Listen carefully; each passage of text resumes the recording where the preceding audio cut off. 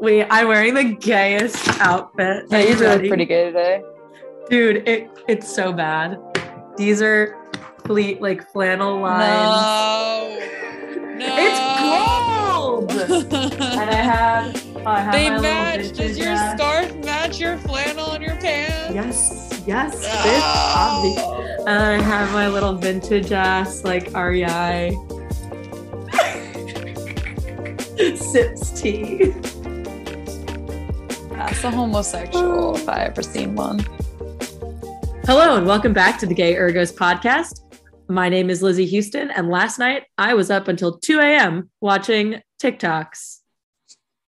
And I'm Kira O'Sullivan, and I identify as South Dakota's worst nightmare. What? We'll get into it. Don't you worry. I can't wait. Today, Kira and I are going to be covering gender and sexuality and some of the issues that we've been seeing with NCAA policies regarding trans athletes. I will personally say that I am no expert in this at all. I'm mostly here to absorb information and listen to Kira. I know she has many opinions and lots of thoughts on this matter, so I'm super excited to hear what she has to say, and hopefully you all are as well. Kira, take it away. Lizzie, I'm so glad you're here. I'm so glad you're letting me basically just rant into a void for the next however amount of time. But I will say I'm also not an expert on these policy and these issues, but I have had a lot of vested interest in all this. To start, I think, let's take a deep breath and not dive into the big, heavy, awful things that might be going on in sports world, but talk a little bit about gender identity. I think this is a common conversation on a lot of teams, especially now. A lot of the younger generations are really exploring that gray area between the genders. And I think it's a really exciting time to just kind of get to be whoever you are. In a lot of places, it's a very safe and, supportive environment. And that's not true for everywhere yet. So hopefully, conversations like this can help foster that space and make it a little bit safer and a little more understanding out there. Lizzie, have you ever given a lot of thought to gender in your life, or is this a new thing for your brain space? I've definitely thought about gender, definitely less than I have my own sexuality. Growing up, I was a tomboy. I grew up with two older brothers. I was surrounded by more masculine, air quotes as always, more masculine ideals, video games and, not that sports are masculine, but obviously 20 years ago, we weren't talking about the same, we weren't talking in the same way. So, I think gender is probably a newer concept for me. I was probably first exposed to really diving into the deeper realms of it when I took a gender and sexuality class in college my sophomore year. And it was just really interesting to be able to learn about kind of the history of all of the movements to allow not only, the LGBTQ community, more specifically, it started with men, it started with gay men, you have ACT UP, and, all of those movements. And then you have Stonewall, and there's tons of incredible things and resources out there for, to read and to learn. And the people that came before us that have allowed, Kira and I to do this podcast freely and be openly gay in my everyday life and our everyday lives. But as far as gender, like I said, just more clearly right now I'm more masculine presenting, but I still identify as a woman. I do love being a woman. I think there is something, special to that community. And, in college, it was always, we're William Smith women, we're Herons, we're very separate from this, the Hobart Statesmen. So there was that camaraderie, but, there were also students that were like, well, what if I am a woman, but I don't really identify with our policies? And what if I want, Hobart on my diploma rather than William Smith? Where are these divides? Where can we cut the divide? Actually, it's really cool. On our campus, we had it's going to sound weird, but we had a giant scissor sculpture on campus. But it represented the cut between the divide of Hobart and William Smith. So Hobart came first. I think it was 1822. So I think we're in our bicentennial this year for the men's college. And then William Smith got Hobart out of debt and bringing in the women's college. So, but there were separate parts of campus for a long time. And then there's the Pulteney Street goes straight down the middle, and that's where the scissor sculpture is. So if anyone from HWS is listening and I'm getting anything wrong here, please shoot me a message, let me know. But as far as I'm aware, that is where that comes from. So I've always kind of found that divide fascinating because, we're not obviously like technically a historically women's college, the Wellesley Smith, et cetera, all of those. But there is this wonderful community of William Smith as a women's college, which is pretty sweet. I mean, we can have single gendered housing for men and women and, kind of wherever you want to fall. And like, obviously there's co-ed housing as well, but that's kind of the extent of my experience from a very personal basis.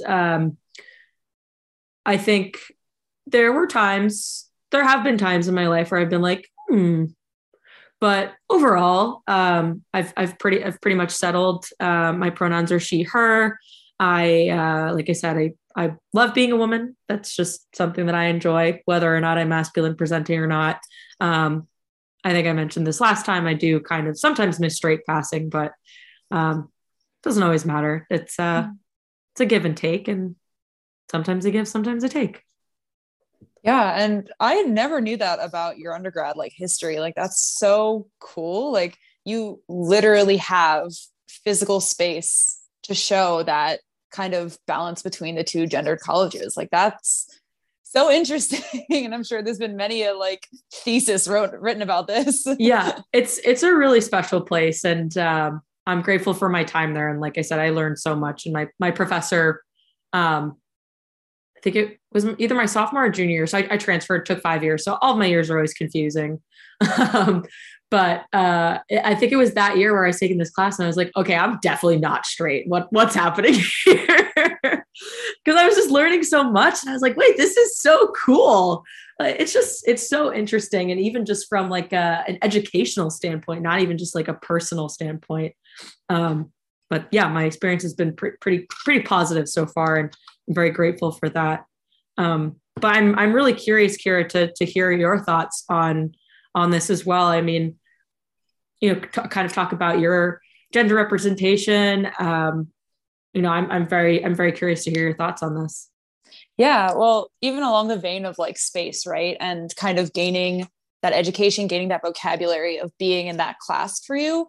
It was very similar for me moving to where we live now, where I went to a very liberal undergrad school where we kind of had the beginnings of this conversation of like non-binary, not fitting along the gender lines. And it was just a kind of a curiosity at the time, but moving to where we live now, this is a hugely like very open, very inclusive space with a lot of trans people, a lot of non-binary people, a lot of just gender questioning people, which is really cool. And I'm learning all these ways to talk about and view the world just by living in this space. And I think since moving here, I've been like, like I love gray areas. I have always loved gray areas and like existences. And I was a sociology undergrad major. So the idea of like presenting as a gender and acting a gender and rehearsing and performing as a gender is always something that I've, not always, but since taking those classes undergrad was something that I talked about for years. And the performance of gender was always something that like I found so fascinating. And I'm a very femme presenting woman. But I'm starting to lean into this idea of, I think I like existing as with they, them as my pronouns. For now, I'm really comfortable with she, they. I understand that for a lot of the world, a lot of the country, especially here, we're not there yet in terms of the vocabulary and the conversation. And I present very feminine. So the she is just like, I don't really care because this is how I act. This is how I present. Cool. I would love to lean more into presenting as a little bit, non-binary. It's something I'm trying to learn how to do. I don't, like, I don't want to cut my hair, which I feel like is not a necessity, but for some reason, something that a lot of people expect. But I like existing in that space where I just am like, I just am. And today I feel a little bit more mask. I'm going to wear this. That's cool. Tomorrow I'm going to feel a little bit more femme. I'm going to wear that and present as that. That's cool too. And whatever day, whatever, I can just present how as I want. And I love the freedom in that. And I think a lot of people are, encountering these other people who have like he, they, she, they pronouns. And they're like, are you just confused? And it's like, no, I think this is just a space where we can figure it out and we can lean on whichever we want. And it's a spectrum, and I can basically exist however I want to, according to my rules, not according to the way that I've been taught to present as a gender. And I think, something really interesting that actually me and my partner experienced, my partner is a little bit more mask presenting, and people all of the time will come up to me and be like, what are Alex's pronouns? And I'm like, is it because she presents a little bit more androgynous? And you've never asked Alex what my pronouns are. And funnily enough, I'm the one that's a little more like she, they, and Alex is very comfortably she, her. So we have this conversation a lot where we're like, is that a little like anti-supportive to be like, I'm assuming that you are the one that's non-binary because you present a little bit non-feminine, but you look feminine. So you must be along the binary. So it's just a whole lot to explore in there. Yeah. I mean, you bring up some really amazing points of, presentation and, like you said, you don't want to cut your hair. And I feel like a lot of people do view cutting your hair as like the first step of like identifying as non-binary, which is unfair to a lot of people, to, honestly, everybody. And I think there should be kind of this norm, and I'm bad at asking people what their pronouns are and going through it, but and I'm still pleasantly surprised when people introduce themselves to me and they're like, I'm so-and-so, she, her, I'm so-and-so, they, them. And I appreciate when people do that. I think it's really wonderful in normalizing it. And I think we'll get to a point, when we're no longer surprised by this, introduction of each other to each other. When we get to that point of being comfortable just doing that, we'll be in a happier space. But progress takes time, and we're only a small piece of the puzzle in the grand scheme of life. And just to kind of be a small part of that puzzle is kind of neat. And, whether what we do here is impactful, it's whatever pans out to be. But it is such an interesting, like you bring up a ton of phenomenal points. I definitely want to kind of talk about more of that presentation and feeling. It's all about feeling, right? It's about you as an individual and not the collective of life. Like personally, like you said, sometimes I like to wear more masculine stuff. For example, what I'm wearing right now someone would pick this up probably in J. Crew men's section or something. But then there are other days where I'm like, I want to dress up. I want to put on makeup. I want to look feminine. And it's still difficult with the short hair. And there are things that you have to do in order to kind of pull that off. But on the downside of that too, I think for myself, which, sometimes just discourages me and makes me sad about having short hair, is that like, I will never, ever, ever be looked at as a straight woman ever again, unless I grow my hair out. Mm-hmm. And so as a bisexual person, I have to I feel like if I were to get feelings for a man or, want to pursue something with a man, I feel like I would have to convince them somehow that, oh, no. Like I am attracted to you. I'm interested in you. So, for me, that's like one of the downsides, but then there's the upside of like, I get to be like fully identified in this community. And it's like, someone will see me down the street and they're like, what's up, gay? How you doing? Hi, gay. Yes. Hi. Hey, bestie. Hey, everyone. Hey, bestie. Yeah, and that's so funny because that's something that like I think about a lot is like I sometimes feel like I need to like tattoo like not straight on my forehead and be like kind of non-binary underneath it because it's like Little you don't, mustache. yeah, like you look at Gay. I'm unless I like, and I'm only learning to honestly like not to like simplify it down to this, but like dress less straight like in the last couple of years. And like I very straight passing human being. And unless I'm with Alex and I like meet people for the first time and it's like in a more straight space, it's easy to assume like, yes, she is just a girl and a person and blah, blah, blah. And it's like, no, I am not any of those things. I am a person, but sometimes I'm a potato too. I'm not like other girls. I'm worse. Oh God. Like one of my favorite memes.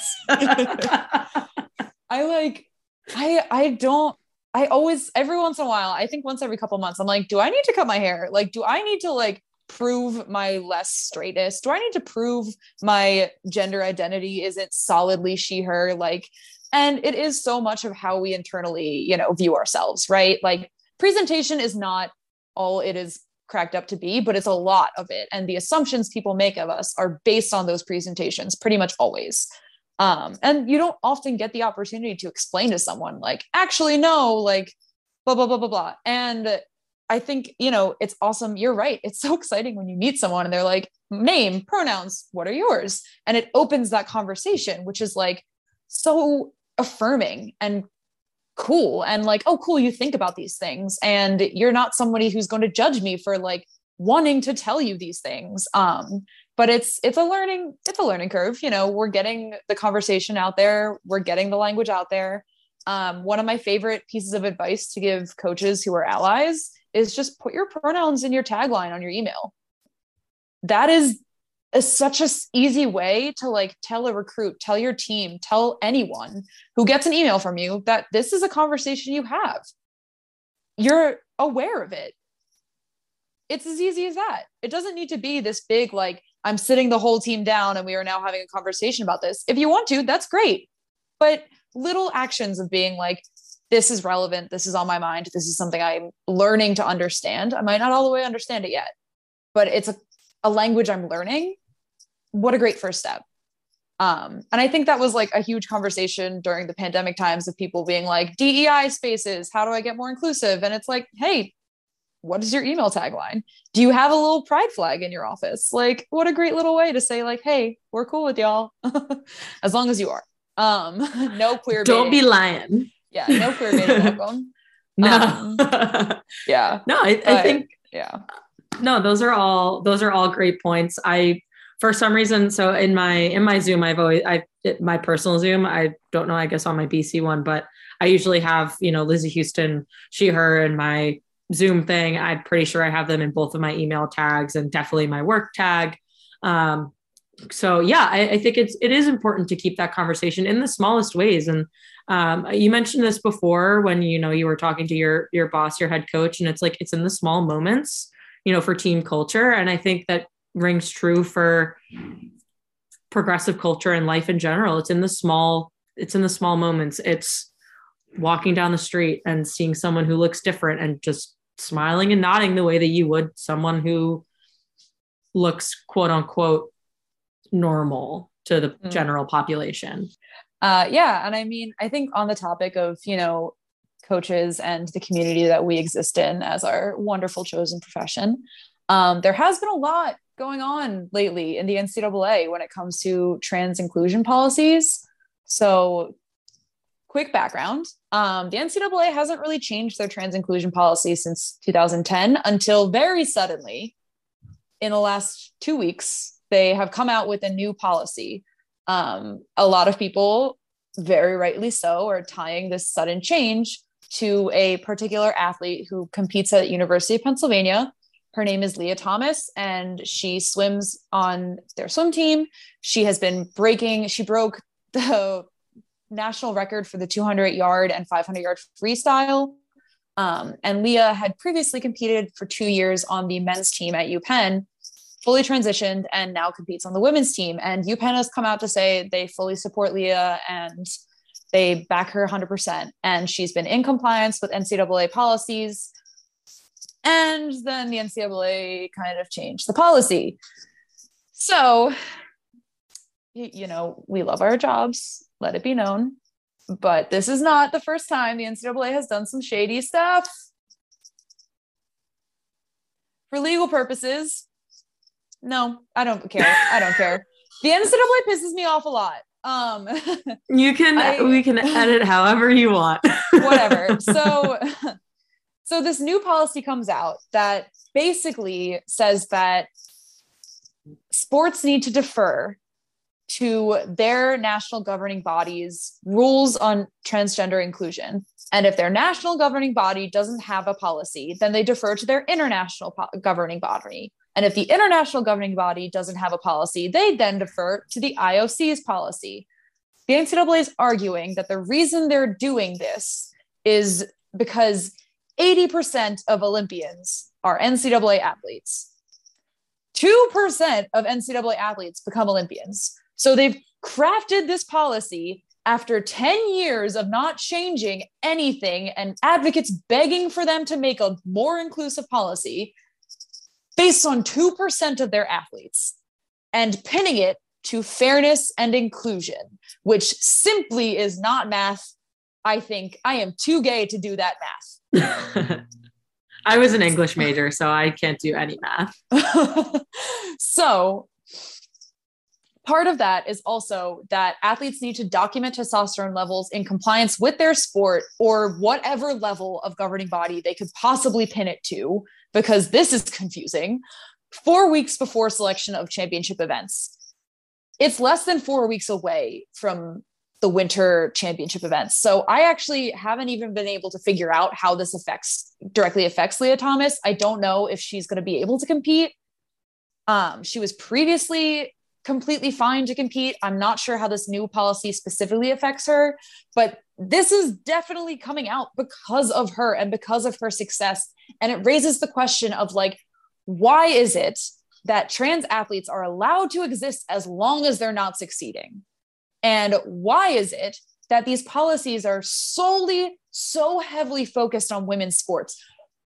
What is it about the desperate need to protect women's sports? I, for one, feel quite fine and that I did not need any protection. Thank you very much.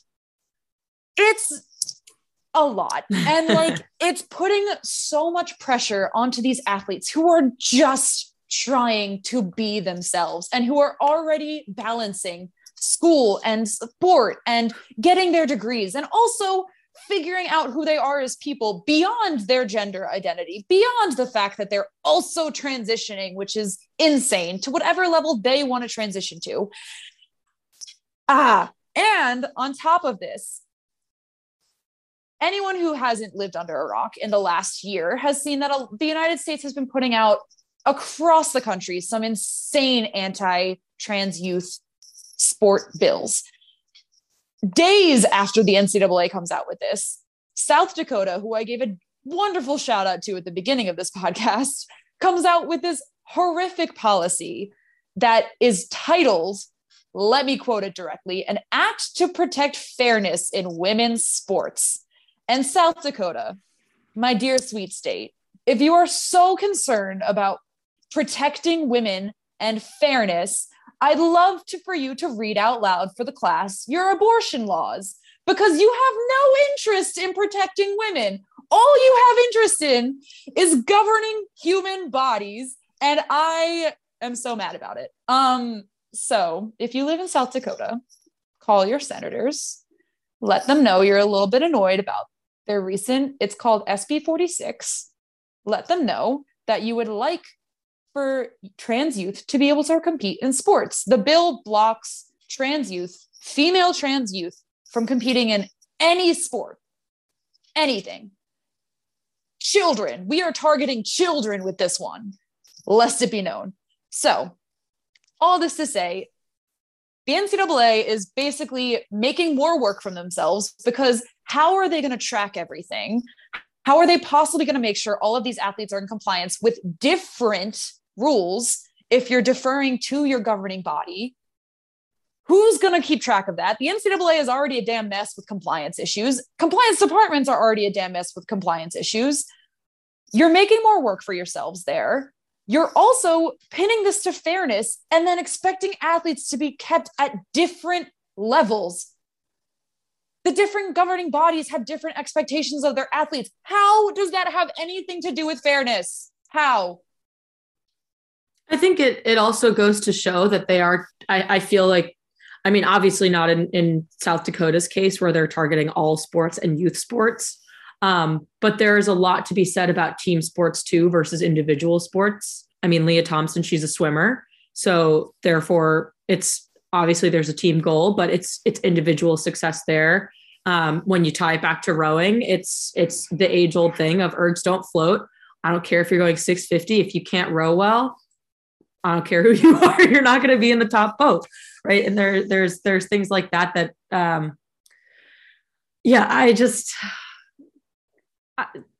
there are some things on this earth that make me love humans. And then there are so many things, probably sometimes more the negative things that make me question so many things that we do and what we think. And it is all just a matter of control. And like I said, I am not super well versed, but I am in full support of trans athletes competing for the love of sports, for the love of just being good at what you love and what you want to do, or be bad at it. It doesn't matter. I don't care. Just go out there and love it and do it and enjoy it and be in your community, be in your sporting community. I mean, for me, that's like 90% of the reason why I love rowing is because of the community, not because I love doing the sport. I obviously do. It's painful, as everyone knows, but it's getting to meet people like you, Kira, and getting to bring people into these podcasts. I mean, hell, I'm sitting in Chloe's house. Thank you for letting me do my laundry here. And thank you for letting us rant in here. You know, it's meeting all of these wonderful people who I know support all of these other people and these trans athletes. I have trans friends who have either transitioned to moving away from women's sports and are transitioning to the male side of the sphere. And that's incredible. And no one ever talks about that. Mm-mm. Like you said, no one ever talks about, female to male transitions. It's because, again, it goes off that thing of success. Mm-hmm. Right. It is going to be much harder for a female transitioning to male to compete against, assigned gender birth cis men. If you want me to you're good. Correct myself. I'm still learning. I'm still trying. But again, I'm so willing, but that's also because I think I'm a part of the community and I've looked for acceptance everywhere, and I continually try to accept everyone who comes my way and who I don't know, people who I know, people who I don't know. And I think especially for us as NCAA coaches too, it's going to be very interesting to see how recruiting goes over the next, however long. What are these things that we can look into to help athletes succeed wherever they choose to go and however they want to approach. I'm very nervous. Mm-hmm. But I'm hopeful that there will be better policies put in place, whether it be U.S. rowing, who I think we've noted doesn't have any policies out really. They've maybe made a statement, but again, that's our national governing body. So U.S. rowing, we need you to kind of help this along here. World rowing, did we say had something? Yeah, it's the fact that I have to ask this and Kira is just nodding her head. It's like, hey, help us out. We're doing the best that we can as individuals and as, smaller support and team staff, but there's only so much that we can do except other than, be as accepting and, forthcoming as possible to athletes who, reach out to us or, need a hand. But yeah, Yeah. I mean, it's hard to see, you know, athletes like Leah Thomas have to deal with this. And, you know, she deserves the success she has worked very hard for. Her And entire life. Her entire life. Like, and it's not just like, yeah. her life didn't just start when she transitioned. I mean, her truest self did. Very happy for her. But like, she's trained her whole life for this event and these sports. Like, are you shocked people like this succeed? Because they train as hard as everyone else does. Like, right. It's not a matter of work ethic. It's just, we're all doing the same thing. We all want the same thing when we're training, as we want to do as well as we can. And that doesn't take away any of the talent that she has and the work that she's done. And she deserves every bit of the success that she will hopefully get. And I really hope that she gets to compete, and I hope that they do right by everyone who deserves to be treated equally. Definitely. And yeah, I mean, US rowing, we'll give them credit where they're due. They have come out to say, you know, we support the LGBTQIA community. Everyone is welcome here. You know, you can come compete, but there hasn't really been like a set policy, which is a little bit different than just saying it. And if there is, I can't find it, which is in and of itself a problem. And like we said, like, does World Rowing have one? I don't know. When I Google trans rowing policy, British Rowing has one, Rowing Canada has one, and they're immediately up there. That type of just visibility is huge, and that access to that policy is huge. So it's something to point at when a coach says you can't compete on the team. Well, it's like, actually, our governing body says I'm good. So if there's a policy, I'd love for it to be a little bit more accessible. And you mentioned, give us step-by-step guides, something. Yeah. Help us. Like so rowing's left to defer to, you know, the NCAA, which then has us deferring to the IOC, which is got a pretty good policy. Very open, very inclusive. They worked with trans athletes to build it. So we're good, but other sports might not be as open or inclusive. And you mentioned, you know, what would the conversation be looking like if it was a female to male transition? Well, important, you know, person to know in trans advocacy world. His name is Chris Mosier. He was the first male athlete to he was the first out trans athlete to make a US national team for triathlon or duathlon, one of the athlons. I think he also did speed walking at one point. Potentially. I actually don't know that, but that would be really cool. I listened to a podcast with him once, and it was super fascinating. I'll have to send it your way. But yeah, he did some like national speed walking competition, which is like super weird and athletic. It's awesome. I love that sport. It's so strange. But so, you know, he was one of the first to be able to do this, and awesome. But I wonder how different the conversation would have been if it was an athlete transitioning from male to female, which we're seeing this insane amount of backlash. And we just kind of keep reiterating this point of like, what is the obsession with quote unquote protecting women's sports? Why is this? I mean, it's deeply rooted in all the misogyny that we see in like other parts of the world and other parts of our policies and other structures. And welcome to Gender 101. But like, I think at the end of the day, I'm so glad that like people, not to toot our own horn here, but like people like us are in coaching. We are people who are going to help make this space more inclusive and more welcoming. And I do with my whole heart believe that rowing is a great space to be queer in. I know that's not everyone's experience, and that is still something we are working on and building towards. And I'm not acknowledging all the shortcomings that have happened on many a team and many a club across our governing body, the whole thing. It is still such an environment that we know each other. You're right. We know so many queer people in rowing, and we're getting to bring their voices on here. And if any a sport to be not straight in, I do believe rowing is a great one. So if you are listening and you are a queer athlete, you are a trans athlete, you are a non-binary questioning, you're just like existing athlete out there, we have a place for you here. And, you know, if you are not comfortable in the boathouse you're in, I am so sorry. And let us know and we'll fight for you, because if you can't tell, I'm fiery as hell. I'm ready to take on the entire state of South Dakota if I have to. I am not as fiery, but I will absolutely advocate for anyone if they need.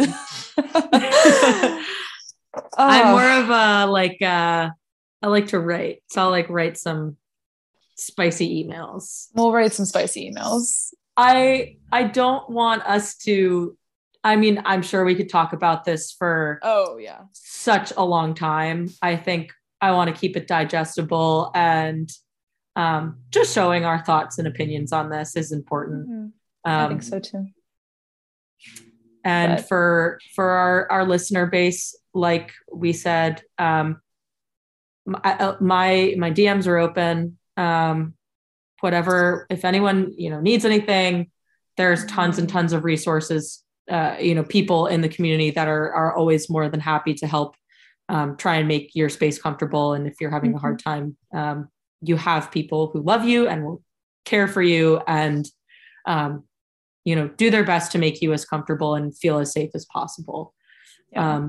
And I want to thank Kira for getting me fired up and providing me with lots of resources to read. I read through everyone that allowed me access except USA Today, who you have to have a subscription for, and I didn't want to pay for it. Fair. But I'm super excited to keep having these conversations and keep bringing people on who can add to this and, continue to support athletes in all of their transitions of life, no matter what. So Kira, thank you. Of course. I will rant about anything, anytime, anywhere. Yeah. And, if anyone wants to reach out my way, I do keep my Instagram private, but you can reach out to @coxlessqueer, direct any questions our way about gender or anything. We are not experts, as Lizzie has said, but we are thinking minds who are existing in this space, who are exploring these things for ourselves. So we will gladly explore with you. And if you see me out there, give me a shout out, they, them. I have yet to be referred to as they, to my face. And the day that it happens, it'll feel so affirming and exciting. And I can't wait. Oh, I'm so excited to give you some of that for you. The affirmation and love I would love for my life. But absolutely. We can wrap this bad boy up. Thank you again for tuning in to our shenanigans. Hopefully you find some relatable content, and we're looking forward to continue bringing you some fabulous guests. Our next one we're very excited about. We'll keep it secret, and we'll get you to tune in next time. Thank you again for listening. Listen, like, subscribe, all of the fun stuff. Catch us at Coxless Queer. And this is the Gay Ergos podcast. I'm Lizzie Houston. And I'm Kira O'Sullivan. Stay speedy, stay queer, stay great out there. Fast votes.